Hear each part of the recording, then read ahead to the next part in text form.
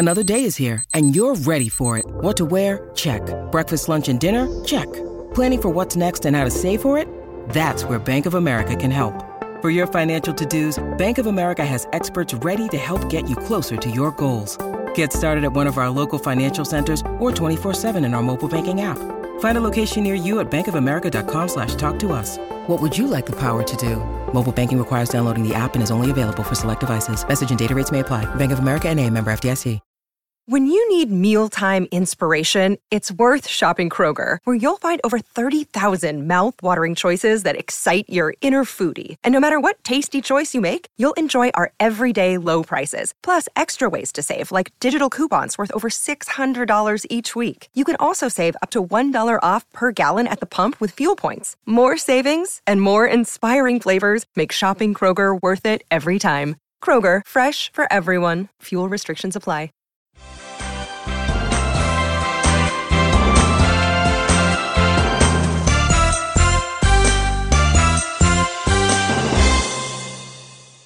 Hello and welcome to the Scoutcast. My name is Joe. My name is Ted. And my name's Chris. Welcome everyone. Welcome back Ted and welcome back Chris. I think you've been on the Scoutcast many years ago. Maybe. I think you were back in the days. I think it's not my first time actually. I've been on casts, but not the Scoutcast. I'm quite nervous. And to introduce you both, so Ted is obviously Ted Talks FPL, wonderful graphics, and we have those coming up soon. And Chris, he runs Fantasy Football Scout. So there you go. We've got the big guns in today. Ted, what is coming up in the show? Well, I'm very glad you asked, Joe. There is a double game week announcement, which was given to us today. Caught us all by surprise, but we'll look into detail of that and see how that impacts our strategy for the run-in. We're also going to look ahead to game week 30 and the best 1 week punts available for wildcarders and those just looking to mix it up a bit. Then I'll reveal some of my graphs. I've done a couple recently, focusing on those teams that love a big chance and the teams that like to concede as well, so attack and defence. And then we'll recap on the next 4 weeks' fixtures, pick a differential, and reveal our transfer and captaincy plans for the week ahead.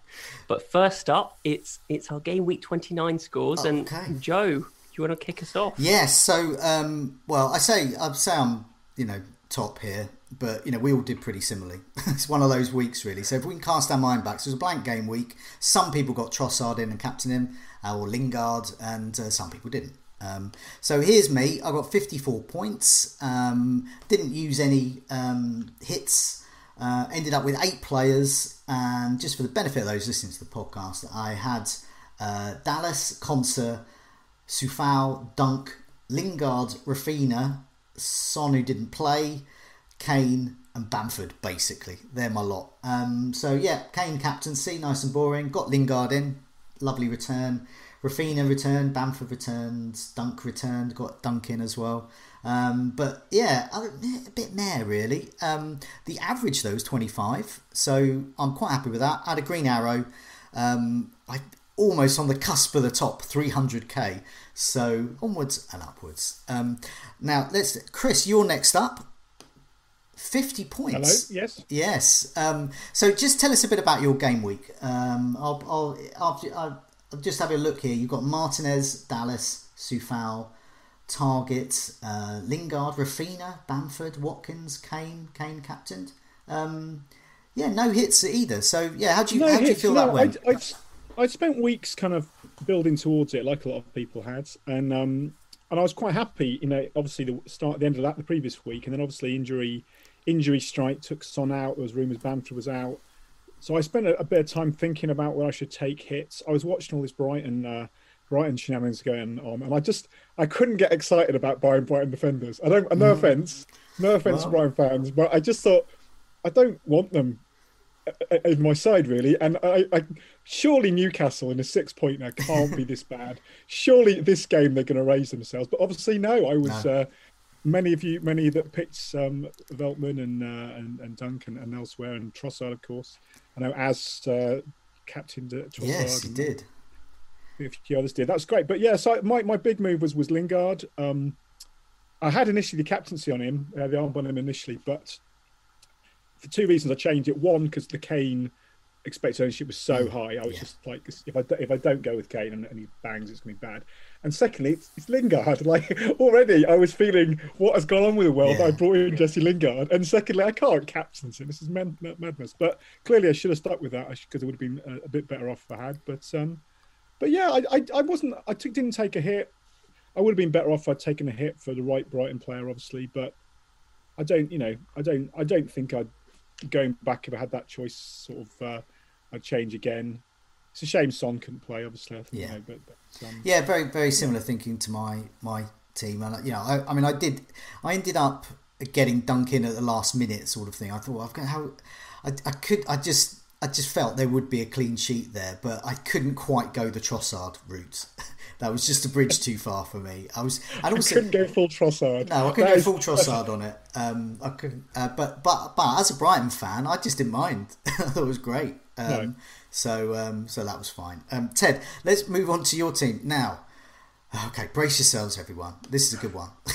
Okay, he's got 61 points. That sounds amazing. Until you see, you took 16 points worth of hits. Now, I haven't seen this for ages. I remember, the famed Villaronca, who's always at the top of our Hall of Fame, took a 12-point hit once, which worked out. But you've taken a 16-point one. It's actually worked out okay for you. So just for the benefit of those listening to the podcast, you've got Areola, White and Veltman in a fabulous Brighton double-up, Konsa, Reguilon, Lingard, Bale and Rafinha, Antonio and Maja and Kane, who was your captain. So, key question. Why? I mean, who? Yeah, 16 points. How, why, what, when? All the W's. Yeah, it's a really interesting one. I did have really sort of lots of hits in the mind before doing it, but I had a few drinks on that Friday night, and it sort of just... That's not the main reason for doing it. Let's just caveat that immediately. But it just sort of tipped me over to the edge to say, right, I'm just going to do this, because I do subscribe to the fact that a hit in a double, so in a blank game week is a -2 when you account for the 2 appearance points. There are more reasons than that, I think. I think loading up on the Brighton defence is quite good for the fact that you're covering not just game week 29, but game week 33 as well, where there's another blank game week. And they play Sheffield United, which is a really good chance of a double clean sheet. So those guys can just be on the bench for the meantime. They've got a tricky run of fixtures in the next 3. Happy to bench them for the meantime. And get Fernandes, Shaw and De Bruyne back off from the bench. But yeah, so that the hits I took, it sounds crazy at -16, were Lingard, Bale, Maja, Reguilon and Veltman came in for Cancelo, Gundogan, Son, Diagne, and God, I mean, there's so many I've forgotten who I've transferred in and out. But yeah, it actually gave me a positive. It gave me a net increase in score. If I hadn't done the moves, I would have been worse off. So I'm quite happy. Obviously, the 2 main players that paid off were Veltman and Lingard. Yeah. Those are the 2 great ones. And Reguilon was really frustrating because he was 4 minutes away. 4 minutes, Joe, from clean sheet points. Very, very frustrating. And Bale was annoying as well. He got completely left out. So Reguilon, Bale and Maja, pretty annoying. And then they were bad moves on the whole. But the hit worked out. And it's an interesting thing. I'm going to come to this. Okay. I'm I would describe myself as quite a conservative player most of the time. So, for example, in the first 20 game weeks of the season, I took about 4 points hits. And in the last 10 game weeks, I've taken 10. I've taken 10 hits in the last 10. And that is just an experiment as to try and go for it a bit more during the chip strategy part of the season. And I just found it quite interesting that in the first 20 game weeks, I went from a bad rank in game week 1 all the way down to 100k or something like that in game week 20. And since then, I've tried to be really, really aggressive, trying to bring in, I tripled up on Everton before their couple really good fixtures. Didn't work out. Captain Diagne ahead of Crystal Palace, who had conceded the most headed attempts, didn't work out. If you make aggressive moves in FPL, like I've done over the last 10 weeks, it can really work out for you. Or it can kind of not, and just really sort of suck the soul out of your season, which it kind of has done a little bit for me because my rank has been so static over the last 10 game weeks. So either, like you, Joe, you're really, really patient and just grind away at the season, and you just grind away at that rank, or you can be really aggressive and go for it, and you might succeed, but probably it's going to even out over the time. Well, yeah, I mean, there's a lot of love in the live chat going on at the moment about this. Matthew Kent said, at least Ted attacked the game week. Well done. Yeah, I think a lot of people will respect that. But also, the other thing I like about this is because you've inadvertently planned quite well for an impending double game week, and also for an impending blank because you've stocked up a bit on Brighton. But let's move on to that. So we had an announcement today for Spurs, and it's very, very important. So I've got some stats up on the screen as we chat, which is the last 4 matches, which shows I've sorted it by big chances from the Fantasy Football Scout members area there. So literally the second I was about to send Chris and Ted the notes for tonight's show, the Premier League announced double game week, so which is brilliant. So I had to, so there was a section, I've removed that, and that's going to be discussed next week. There we go. And so in comes game week 32 news. Palace blank. That's the big news now. That's not really. That is part of it, but that's not the main news. Spurs play Everton and Southampton, a double game week. Whoop-de-doo. So Spurs assets look absolutely key in that game week. Kane looks absolutely key, especially if you've still got your triple captaincy chip left. And also, it's a hugely favourable fixture for a whole bunch of teams. So get this. Arsenal play Fulham. Liverpool play Leeds, Manchester United play Burnley, West Ham against Newcastle, Wolves against Sheffield United, and Leicester play West Brom. It's a fantastic set of fixtures, and a Spurs double really crowns it off, really. So the question to both of you, and we'll come to Chris first on this one, what is the plan to deal with it? And it may be to do with whether you've got a wild card left, a free hit, bench boost, triple captain. Chris, how are you attacking the Spurs? I do double? have a wild card left. There's a one thing I have got left. I have frittered away every other chip given to me with some absolute terrible decisions. I think I got like 4 points for my triple captain and 5 points for my bench boost. So I have really let myself down with that. But I have held on to it a wild card. So I'm current plans to wild card in 31. Mm-hmm. But I'm sort of I'm flexible on that. I don't have to. I could probably have a decent team out in 31 and kind of hold a 32 to see what it's to sort of lean in more into this. I think obviously Spurs. It's important to have 3. I've already got Son and Kane. Hopefully Son will be back fit sooner or later. And I'll look around the rest of the line. My problem with Spurs is who else do you go for? I've toyed with both Reguilon and Bale. I don't know if that Reguilon's the right pronunciation. Sorry. Oh, that's the popular pasta dish, Reguilon. Yeah, I like my Reguilons temperature. But no, he was. I just the problem that whenever I looked at him before, then I kind of looked at his record and thought, hang on, he's not guaranteed to even play, and he might get hoiked off, and the Spurs' defence is a bit crap. So I can never get very excited about him. Bale obviously looked great, and then look not so great, so we'll see. But I see most likely. But yeah, I think I'll come in with 3 Spurs. But I'm for that. That said, I mean, Southampton, that should be a good fixture for them. Everton, you just never know. We had an incredible game. I'm an Everton fan, so we beat Spurs at the start of the season. We had an incredible game in the FA Cup, which was ended up 5-4, I think, and that was just mental. So that would be great for everyone. But I don't think either of those are necessarily walkovers either, because Southampton are going to have to buck up a bit. I'm quite excited about West Ham against Newcastle. In that, I've kind of keep thinking Newcastle can't get any worse. They don't seem to be able to. They do get worse, and I think West Ham look very, very tasty at the moment. There's a lot of good options there. I've already got Lingard and Soufal, but having Antonio or Souček in for that will be essential, I think. And then beyond that, I'm also kind of toying with a bit of Leicester.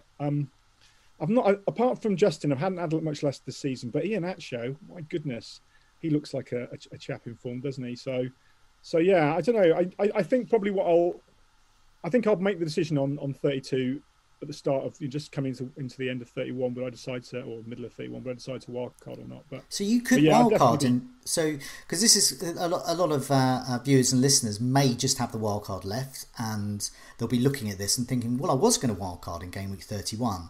There's a big fixture swing, and lots of the players and teams you just mentioned. But if you haven't got another chip, a triple captaincy, a free hit, bench boost, you could wildcard in 32. You could just wildcard straight into this. Yeah, that's what I'm thinking at the moment. That's definitely option. I mean, there's some good things. I mean, you mentioned Liverpool Leeds as a favourable fixture. I don't really know who that's favourable for at the moment, to be honest. Well, attackers. Not defenders. I see lots of goals in that, in my crystal ball. I see lots of goals, not just because of their last game, just because they're both quite attacking teams. And Liverpool are an elite team. I can't believe they're going to be rubbish for the rest of the season. Maybe they will, but anyway, Leeds are attacking. They don't have a break. They just go for it, which is quite good. So now, Ted, you're in a different position. You have no chips left. So how are you going to tackle the Spurs double game week? Yeah, I've spent all my chips. I think I did them in pretty normal positions. Game week 18 and 19 was the free hit and triple captain, and game week 25 was the wild card, 26 bench boost. So fairly traditional sort of stuff. But I'm pretty envious of you guys of having your wild cards. That would be quite useful in the upcoming fixtures. So I sort of lucked out a little bit because I sort of went for the game week 29 and tripled Spurs, and now that's looking quite favourable. But it is a lucky move. I didn't plan it one bit, and I would be lying if I did said otherwise. The issue I have is Gareth Bale. What to do with Gareth Bale? Because the comments that have come out in the news about, well, firstly, he was saying he's not going to continue at Spurs. He's going to go back to Real Madrid at the end of the season. So there's clearly not longevity there. And Mourinho doesn't seem to have... he seems to have a bit of a problem with him in terms of attitude. He's taken him off early, and Bale's come out and said, I want to play as many minutes as possible, but we have to talk to Mourinho about it. So I would really like to keep Bale, and I probably will keep him for Newcastle because I think he can haul there. And if he doesn't, then I'm just going to have to suffer that and have Madger off the bench. And if he doesn't play for some reason, then there's clearly an inherent problem, and I'm going to have to get rid for someone like that. So I'm quite happy having triple Spurs, but the other games, as you say, Joe, are really attractive as well. Arsenal, Fulham. It's really interesting that Arsenal are such a... Are you about to swear there? No. I'm trying to find a really clever word to describe Arsenal, but clearly not intelligent enough to come up with one. But yeah, they're like a crazy team that have so much possession and are really imposing themselves on games, but not really getting the results. And it's a crazy game against Spurs, and a crazy game against West Ham. And Arsenal, Fulham. I'm not going to say that Arsenal are going to come away with that. Fulham are in decent form, but I really like Tierney from Arsenal. Mm-hmm. I think he loves to cross that ball in, and he's been getting one of the best attacking stats of the defenders per 90 over the season. He really could get some minutes, and Arsenal have great fixtures until the end of the season. From what you were saying, Chris, with West Ham Newcastle, there's clearly problems in the dressing room at Newcastle, isn't there? There's a section of the dressing room who want maybe a bit of change because clearly they're not getting the results that they want at the moment. And most of us maybe have Lingard or Antonio and decent players for that fixture for sure. The interesting one, as you said, is Leicester, and Iheanacho is on good form, but I think Sheffield United did sort of flatter Leicester a little bit. They're really, really poor at the moment, and without Maddison and Harvey Barnes, I don't know when they're going to come back. Actually, on paper they don't seem as good a team, but clearly winning 5-0 at Sheffield United has got to raise some heads. And Vardy was great, Iheanacho was great. They're like top. It was such a good match for them in terms of the stats. Iheanacho and Vardy have just come from the bottom rung and just flung themselves onto the top shelf. And clearly people have to consider them because of that performance. But I'm just going to wait and see what that Leicester team looks like before jumping on the bandwagon. Okay, so just before I explain what I'm going to do, and I think I'm fairly certain what I'm going to do, but not sure. Just the stats we got up on the screen there. So for big chances, Kane is clearly the man to have. Created 4 big chances. Normal chances created 4, had 8 shots inside the box, 6 on target. This is good, prime Kane stuff. Bale is next with 3 big chances, created 5 chances there, shots inside the box 5, 4 on target. But can he do all that if he's not on the pitch? No, obviously not. So it's whether he plays or not is the big issue. Carlos Vinicius came in, but that was largely due to Son's absence, a couple of big chances. But Son there is interesting. Only 1 big chance, but, and I know, Ted, a bit later you're going to talk about big chances and small chances, but he's created 10 chances there. 3 shots inside the box, 2 on target. Interestingly, the Newcastle game could be a good matchup for him if he is playing on the left, because Newcastle, from my memory of the captaincy video and podcast we did earlier today, it is on their right hand side. They are the worst, I believe. I know they and West Brom are the worst teams on their right hand side, so whoever is attacking them from the left will prosper. So that could be Son. Maybe. So lots of ifs and buts. Is he definitely back from injury now, Son? Well, you would imagine so. Even when he wasn't back from injury, he became back from injury last time. So we can just hope. It looks like this was potentially internationalitis. If he had been fit, he would be off travelling the world with the rest of the South Korean team at the moment. So I would imagine he's back. But we'll know on Newcastle as well, ahead of the double. But what I'm going to do is, I've got 2 options. Do absolutely nothing, because I've got Kane and Son, but I'm not going to do that. I'm still going to wildcard in 31. I've just read out all of those fixtures. I want to be tapping into them. I want to be looking at Vardy, Iheanacho, Arsenal players. Wolves as well are interesting. West Ham, I have a bit of West Ham at the moment, but do I have the right one? There's lots of changes I'd quite like to make, and I also have a bench boost. And those listening to the podcast or watching Weeks and Weeks will know I absolutely hate the bench boost, because it messes with your mind. It's like a poltergeist in your head, and it alters all of your decisions. And so I always think with the bench boost, the best thing to do is use it in conjunction with a wild card and then forget about it. So I am going to wildcard in 31, and 32 I'm going to hopefully have a great bunch of players, plus I'm going to have the triple Spurs, so I can go into that and attack that, because there's going to be a lot of triple captainers out there for Kane as well. Then the bench boost is gone. I can make all these decisions about not the sub and I need a playing. I don't have to worry about that afterwards, so it'll be like a weight off my mind.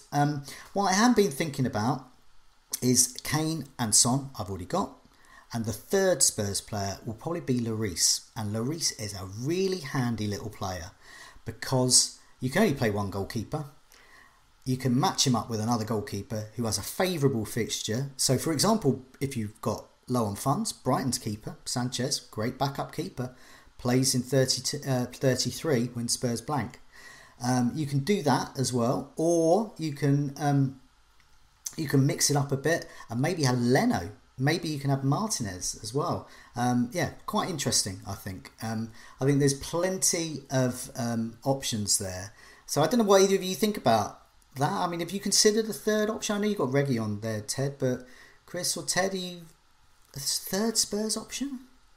I just want to caveat that maybe those that are put off by Son from that table, rest assured that 6 of those 10 chances created were big chances created. So he's sort of turned provider almost to either Bale or Kane, and just as worthy as big chances total. So he's clearly turned the creator, and Kane's taken over the mantle as goal scorer. So yeah, he's still in the mix, Son, for sure.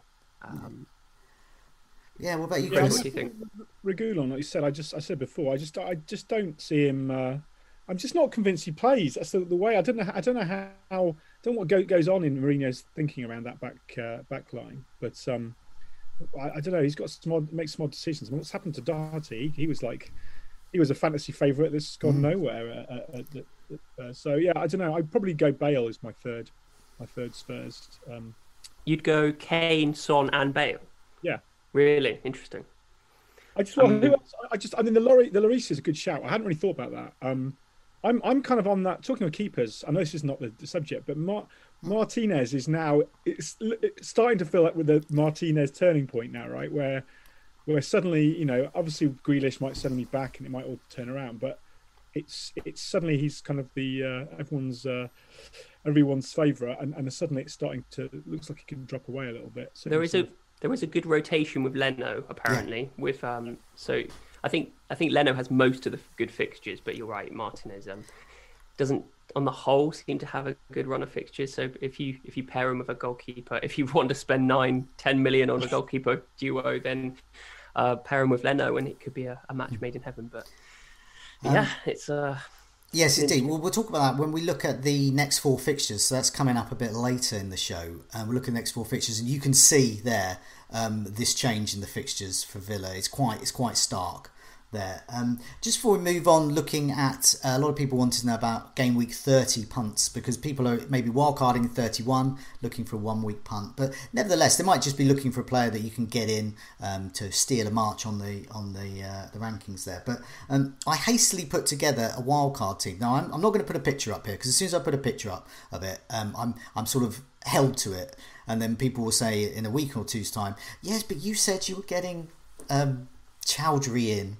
But you didn't in the end. So I'm just going to say this is very early draft. So I'm just going to it's benefit the podcast listeners as well. So just reel it off.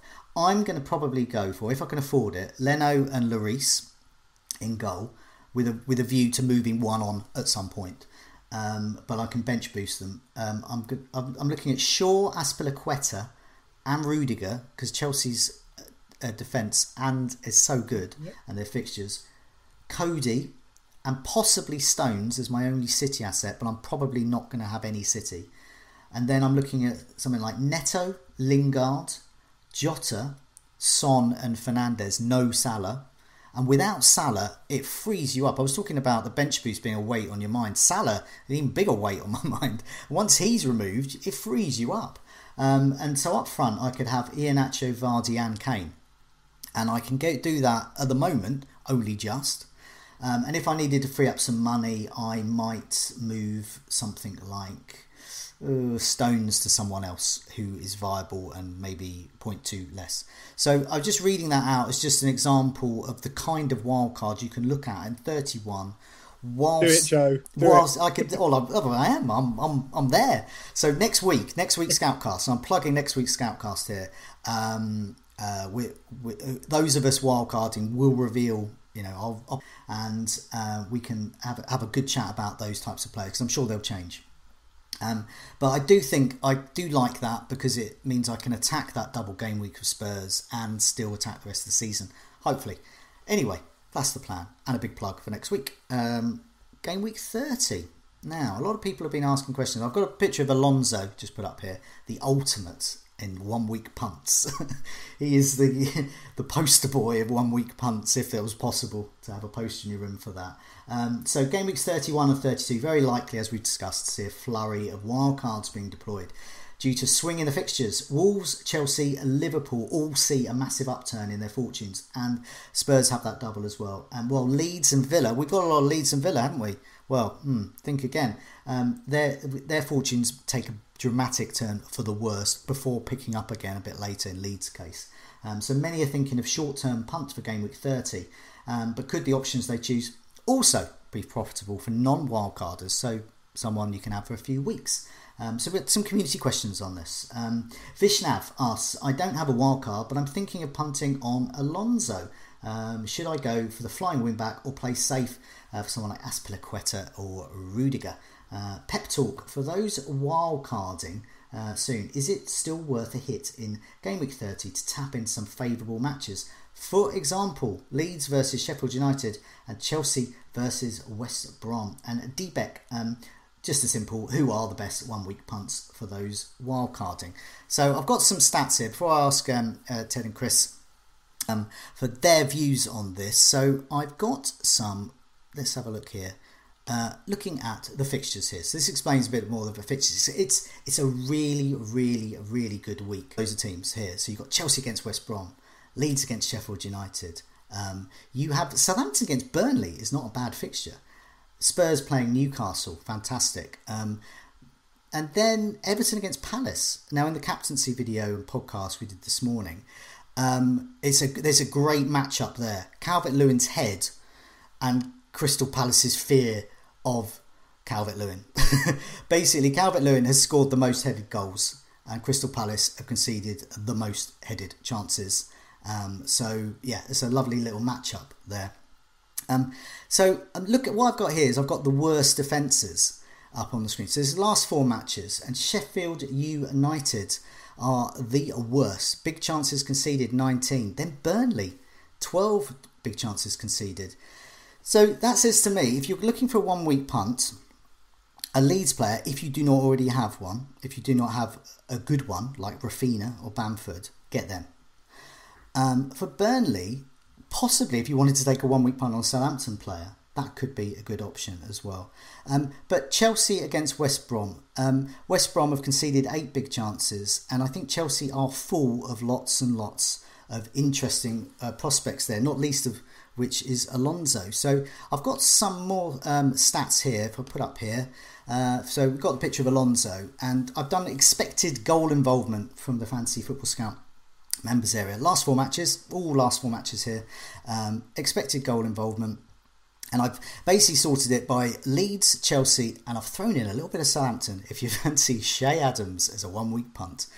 So expected goal involvement. Raphinha and Bamford are the guys to get. If you don't have them, get them. They are the ones to get because their fixtures turn.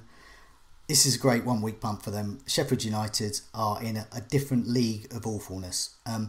Then it's mainly with the Chelsea players, Werner if he's playing, Havertz if he's the number 9, good options. Alonso, expected goal involvement, expected to have been involved in a goal, created 8 chances, had 6 shots inside the box. He's a defender, mind you, who in a team that gets lots of clean sheets. So you're looking at the potential of a double-digit haul here, and this is why a number of people are considering Alonso. And also Adams there, created 3 big chances, expected goal involvement, expected to be involved in one and a bit goals. So lots of options here. Let's go to you first, Ted. I've had enough of talking about this. Ted, what do you think? Game week 30 punts, whether it's 1 week or a player to keep for a few weeks. Who's your top tips? The players I'd say I'd fear the most are definitely Bamford and Calvert-Lewin, because I don't own them and they're kind of highly owned. But as you say, Crystal Palace conceded a lot of headed attempts, and if that had helped me when I captained Diagne, because that was the evidence that I was going by. So hopefully Calvert-Lewin can do it for his owners. But I really do fear those two. I think Bamford's probably a captain shout even this week against terrible Sheffield United.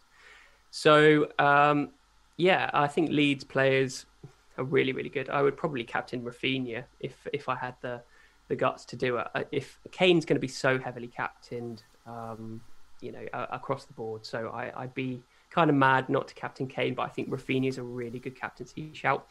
I really like, the Southampton-Burnley game. I think there's going to be a lot of differentials there. And I like your shout about Che Adams.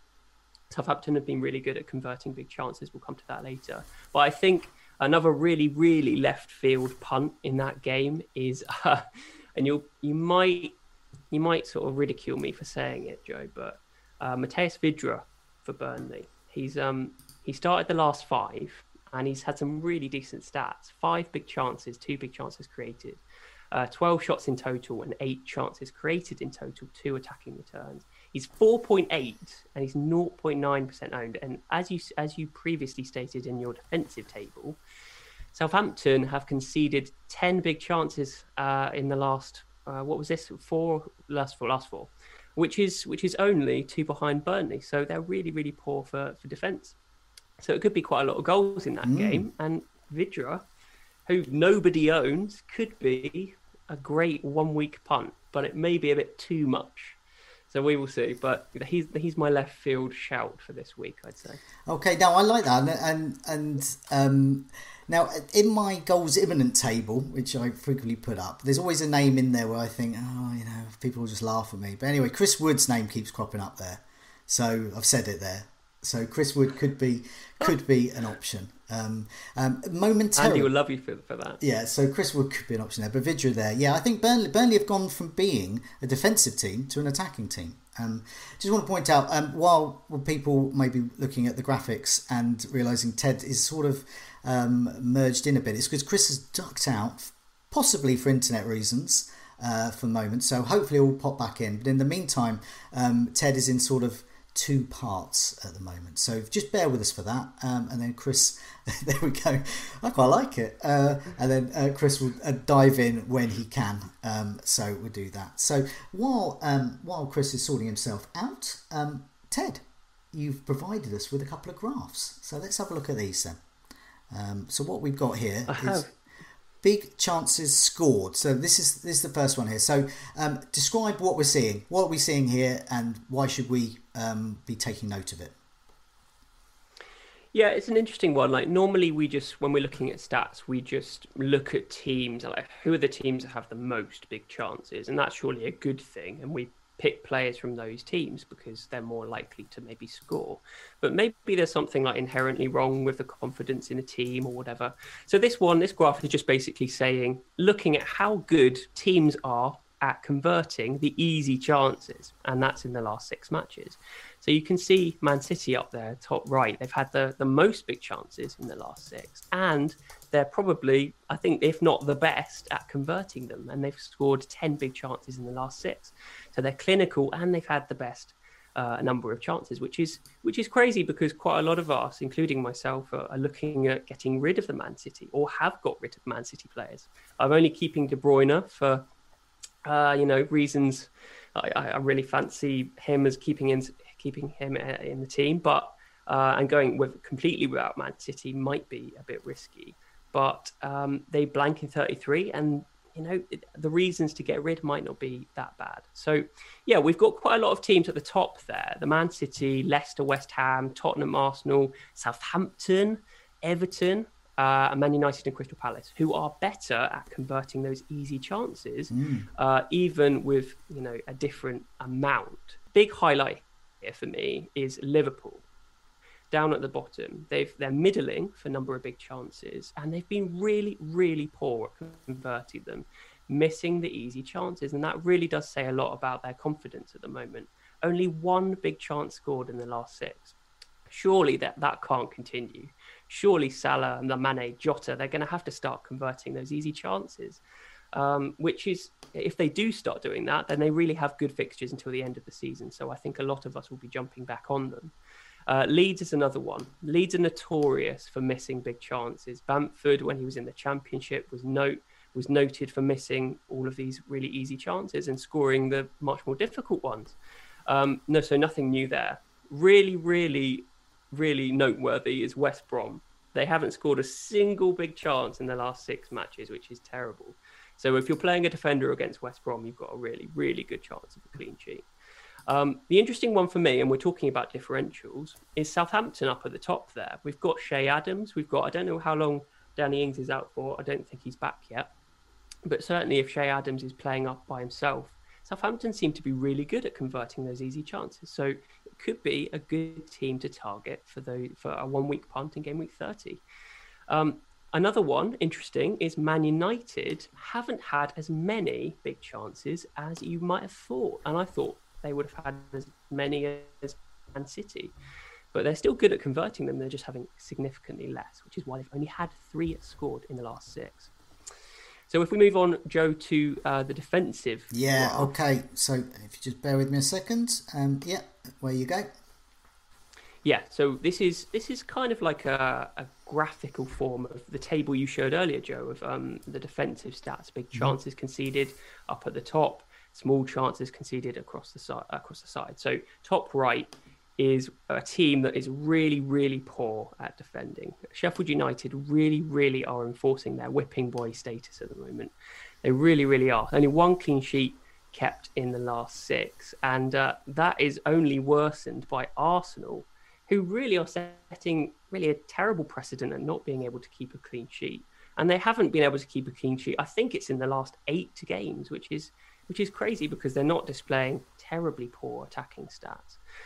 Really interesting ones here. Fulham and West Brom, who were so bad in the first half of the season, have sort of rallied a little bit and have kept 3 clean sheets in their last 6 matches. So they're not the whipping boys in terms defensively as we might have thought they are in the first half. So Fulham and West Brom, clearly Allardyce and Scott Scott Parker have done some good jobs defensively there.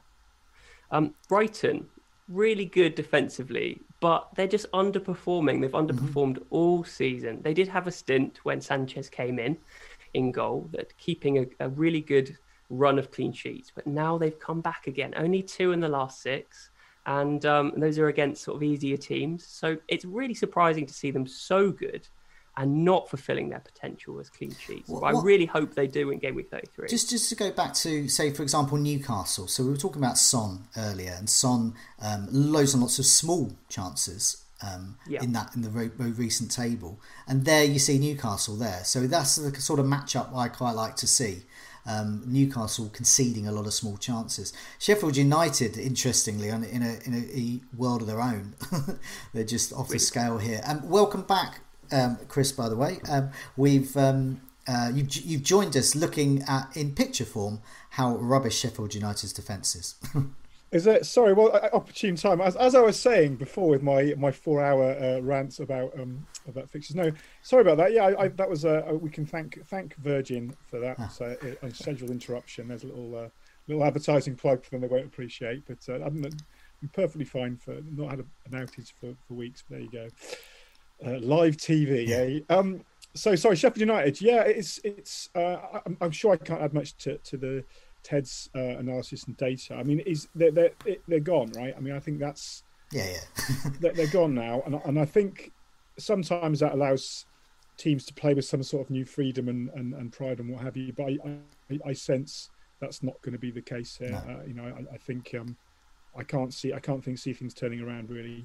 They still haven't got a replacement for Wilder, have they? No. Which is interesting because clearly they got rid of him without having a scheduled replacement waiting. So clearly it was a sort of emotional decision. Maybe Wilder took offence at maybe some of the structural impacts that they went through, but clearly it's having a major impact, and whoever they get back into the dressing room as manager will have his work cut out. And as you say, Chris, I think they probably are out this season because they really are struggling.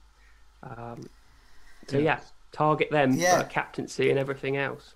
Well, it's always great to get sort of what we can see, but in that graphical form of especially the XG champions Brighton there, still on target for their title of the XG League, whichever in my head that they'll get that title. It just proves about Chelsea as well. Big chances conceded, small chances conceded. This is why I'm thinking on my wildcard doubling up temporarily on the Chelsea defence, especially the likes of Azpilicueta and Rudiger, who looked nailed on. Let's have a look at the next 4 fixtures, because this alludes to a lot of the things that we were talking about. So this is game weeks 30 right through to 33.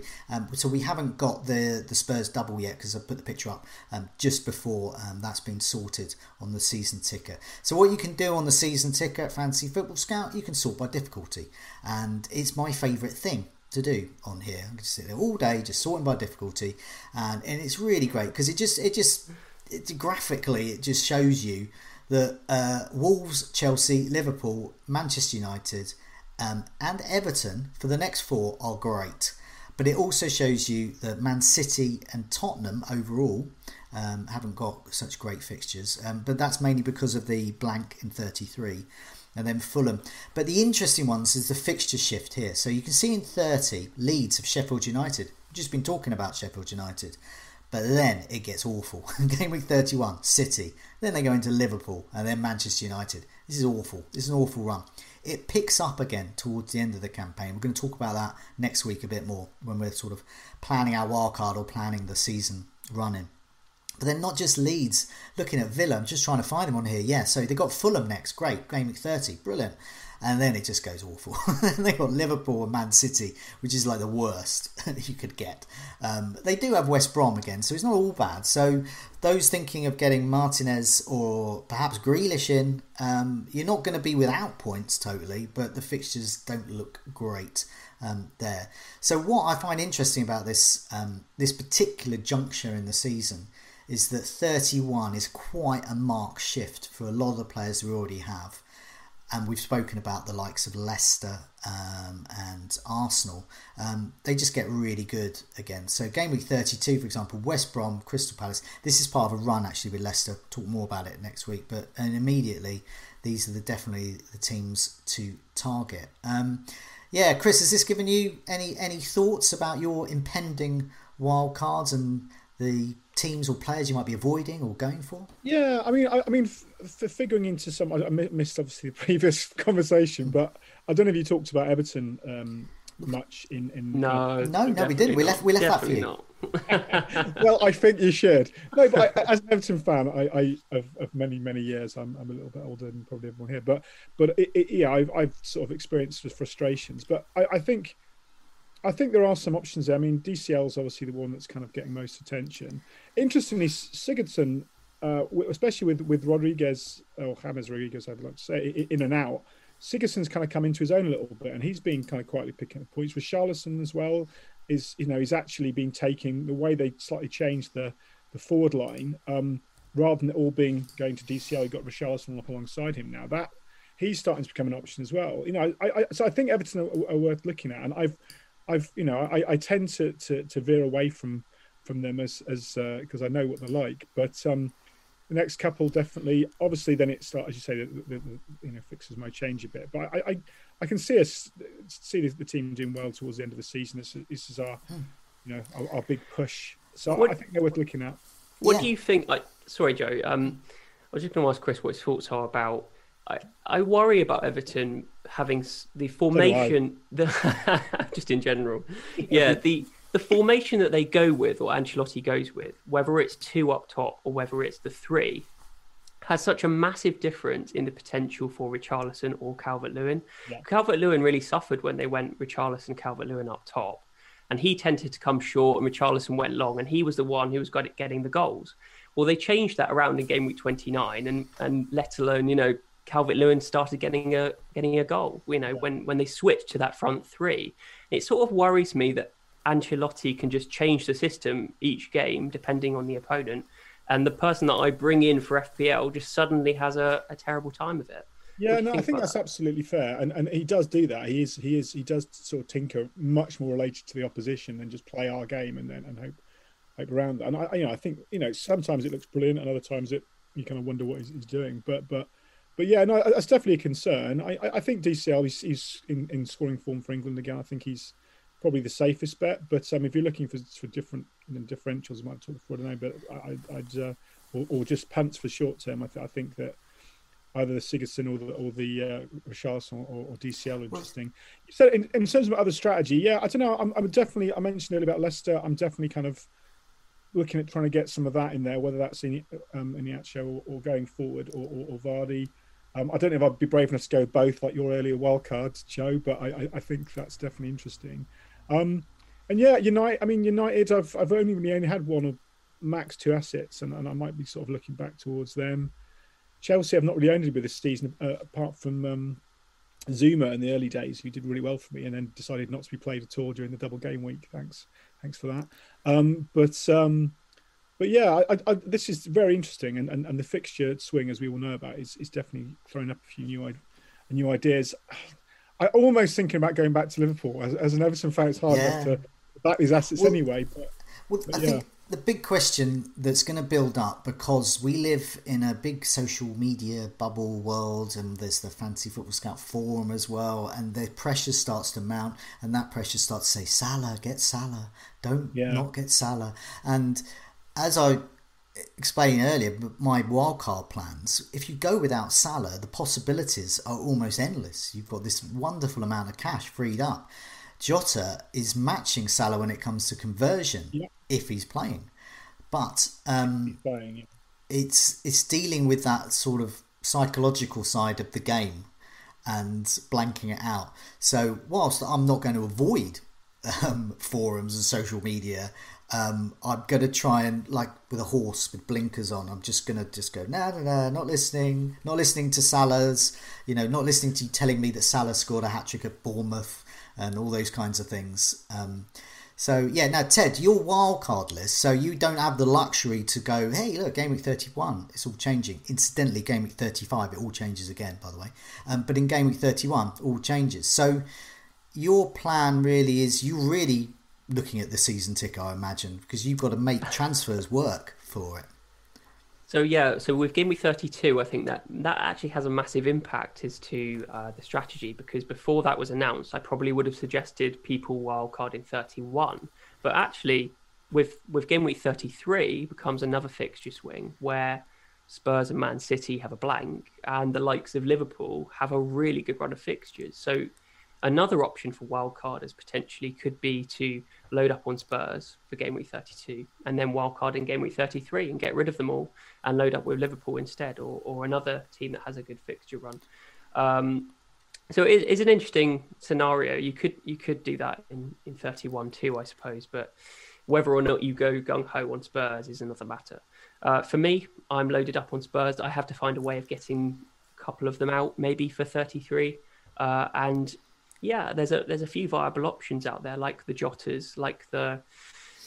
Actually, I really like this season. I think this season is defined by its cheap bargain bucket players, like the Gundogan, the Rafinhas, the Sakas, the Fodens, the Jotters. You could go ahead and get away with having really cheap teams. Well, that was the segment of the Scoutcast I chucked away, and I will have again next week, was about the huge wealth of mid-price midfield options. Lingard, Neto, Gundogan, Jota, Saka. It goes on and on and on. You can't have them all. Rafinha. So it's ways of dealing with all of that. But perhaps you can have all five of them and just ignore the premiums. There's certainly merit in it. They've got the fixtures and they've got the form. Round about now, we usually pick a differential. So I'm going to take it this time because I haven't chosen a differential for a while, and it's a nice easy one for me because it is a 1 week punt for me. But I do think he is good for the remaining fixtures. So whilst he has West Brom next at home, he then has Crystal Palace, and then he has Brighton, and then West Ham. I think these are a reasonable bunch of fixtures here. I think he'll get clean sheet points. I think he could get some attacking returns, and I could handle the odd benching here and there. I think he's a good option here. So that's why I picked Alonso. Because he's only in two. It's like a klaxon goes off. He's only in 2.5% of teams. There's a reason for that, Joe. He has. Well, you mock young Alonso, but he's expected to be involved. Bear in mind, he's a 5.7 defender, 5.7 million. Expected involved in a goal. He's created 8 chances. This is across only 3 starts. So I'm expecting a benching over the next 4. But he's created 8 chances, had 6 shots inside the box, 4 of those on target. This is he started getting into Kane, Son territory with these underlying stats. I don't doubt his huge attacking potential. We all know his huge attacking potential, but he's played 1 of the last 4 games. And that says it all, I think. How can you trust that he plays? He hasn't played over the international break, and Chilwell has. I think he's going to get West Brom. So I think you're immediately going to be off to a flyer with a double-digit haul from an Alonso goal and clean sheet and bonus. And then... Yeah, but West Brom are really good defensively now. No, they're not. They're down and out. Sheffield United have set the bar of awfulness. West Brom are just sort of plain awful. But you don't listen to my charts now, Joe. I just back them. But the I know I've got the narrative in my head. With Alonso though, I think he's especially good for this segment because he's a differential. And a differential is often a low-owned player, and they're low-owned for a reason because they might not start. And so what you're banking on is if they do start, they'll get you points. I would also say that another Chelsea assets would be good, but just looking for those under 5%. So looking down I'll quickly have a look on the FPL website. Looking down, I guess you could go for Werner's way over. Havertz would be the other option. Okay, 2.8. Ziyech, what about Ziyech? And Ziyech, 2.1% teams he's in. So yes, exactly. I'm saying target Chelsea. I think they're good, and I think expect a benching. But do you reckon Havertz continues to play number 9?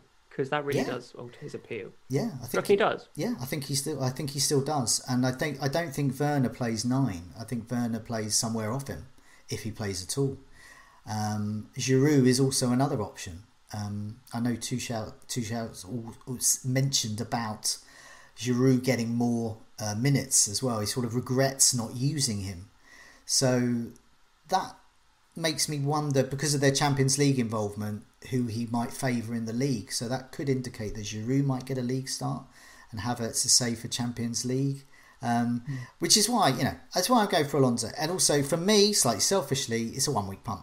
I'm just going to go for that. And if it doesn't work out, well, he's just gone. But I do think he is good for the next 4. So it's a genuine one there. Much too. Rudiger is less than 5%, I'd point out. Oh, is he? Is he? Okay, yeah. Now, I mean, 4.7. I'm often mocked for my boring differential picks here. I tend to go for... and basically... Alonso's a brave pick, I'll give you that. Azpilicueta and Rudiger would be normally my sort of pick, but I just thought I'd flare it up a bit. Just for today. A little special occasion. Flare it up with a bit of Alonso. No, it's good. I missed it earlier. Did you have the Aspi love? Did we get some Azpilicueta love when I was struggling with the yeah. I mean, he's on my sort of back of a fag packet wildcard team.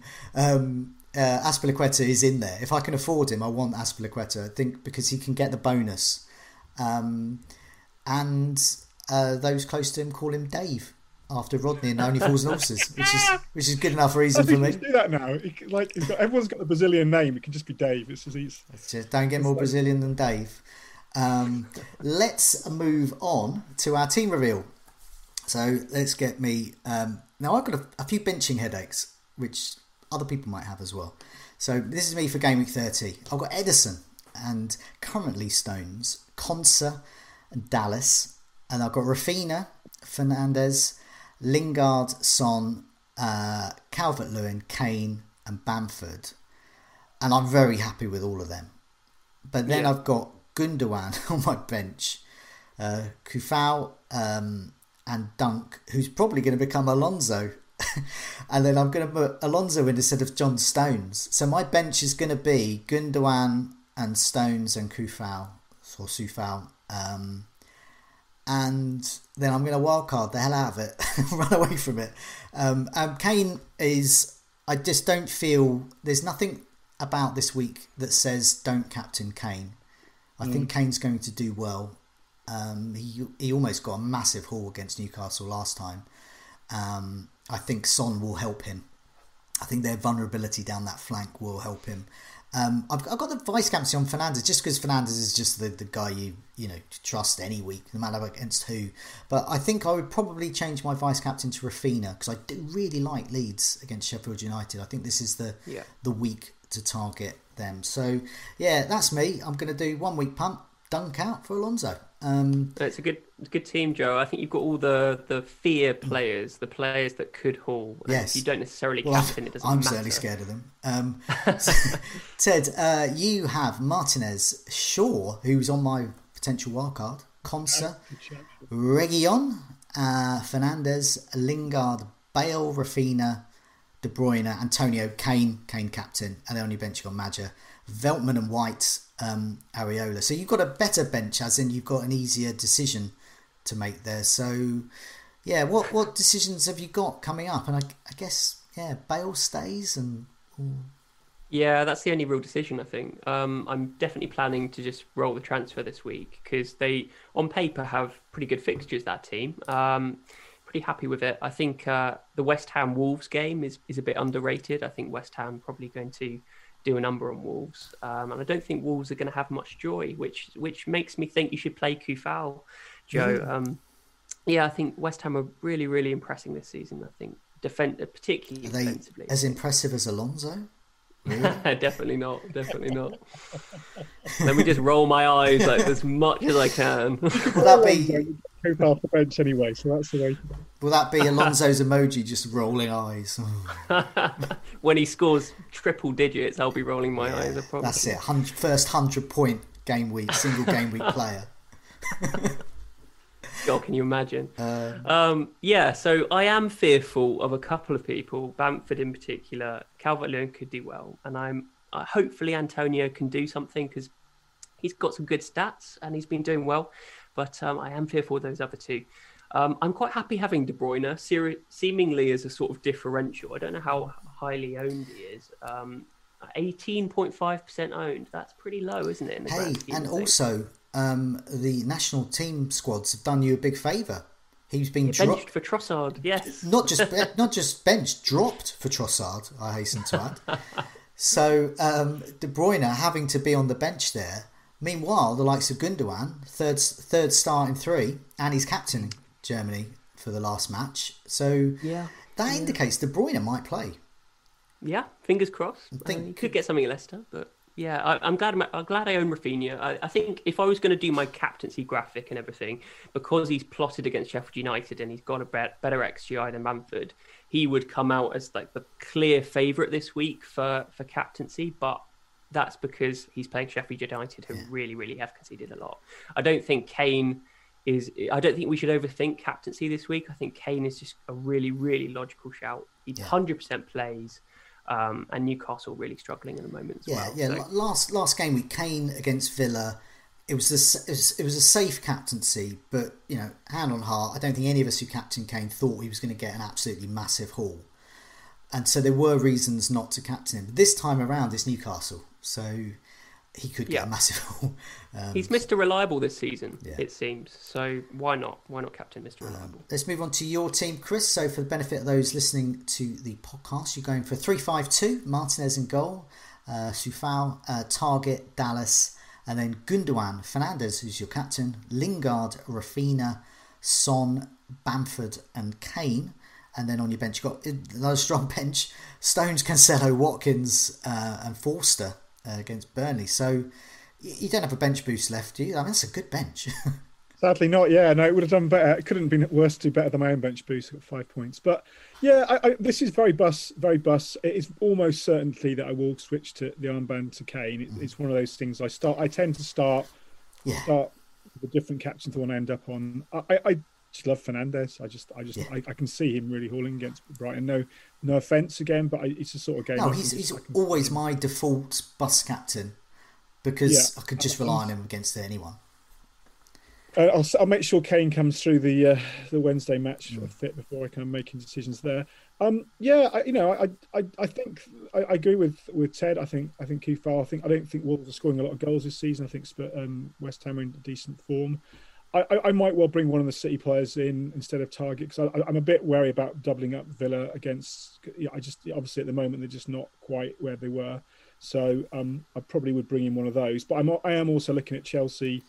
I am most likely going to bring Azpilicueta, who's one of my favourite fantasy players, in this week for one of those defenders. Well, I quite like next week. They've got a couple of good fixtures again. If I don't wildcard next week, I'd like 3 City again. But yeah, Gundogan, he can play. He can play all day.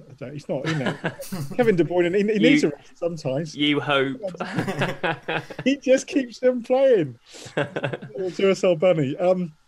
Yeah, obviously, if he's not playing, then the bench is strong. But I prefer. And again, Son might not play, so we don't know that. I mean, I'm presuming Bamford's going to. Yeah, I'm pretty happy with that. Like, I don't feel like I need to take a transfer, but because I'm thinking I would quite like some Chelsea. I would like a bit of that action there because I'm still kind of planning to wildcard next week, even though I might delay it.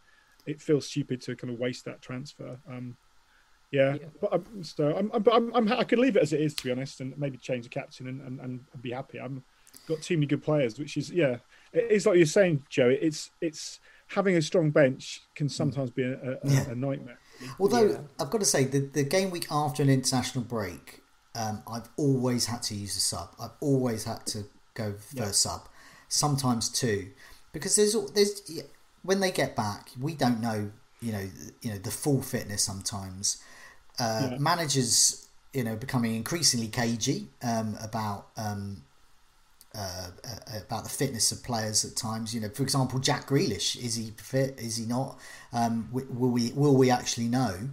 And so we're going to get to and there's going to be check their fantasy picks. Yeah, well, there's going to be some. Check their fantasy league team picks. There's going to be some surreal surprises. There'll be someone we haven't. So I'm thinking, oh yeah, Gundogan's going to get benched. John Stones. They're probably not going to be. They're going to play and get a hatful. And in fact, Harry Kane gets benched.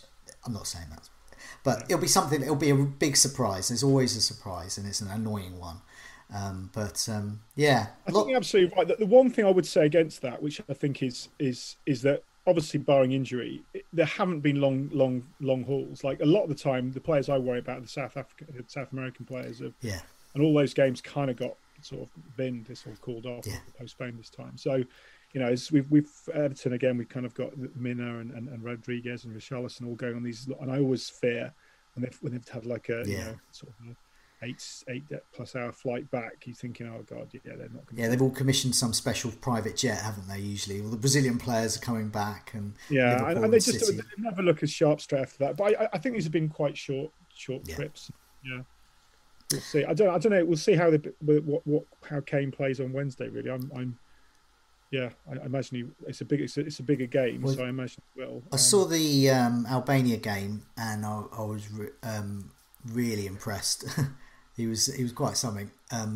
But it was the goal where he hit the bar. Well, it wasn't a goal. It was just missed to hit the bar. But it was just on this half volley, and it was so sharp though the way he did it.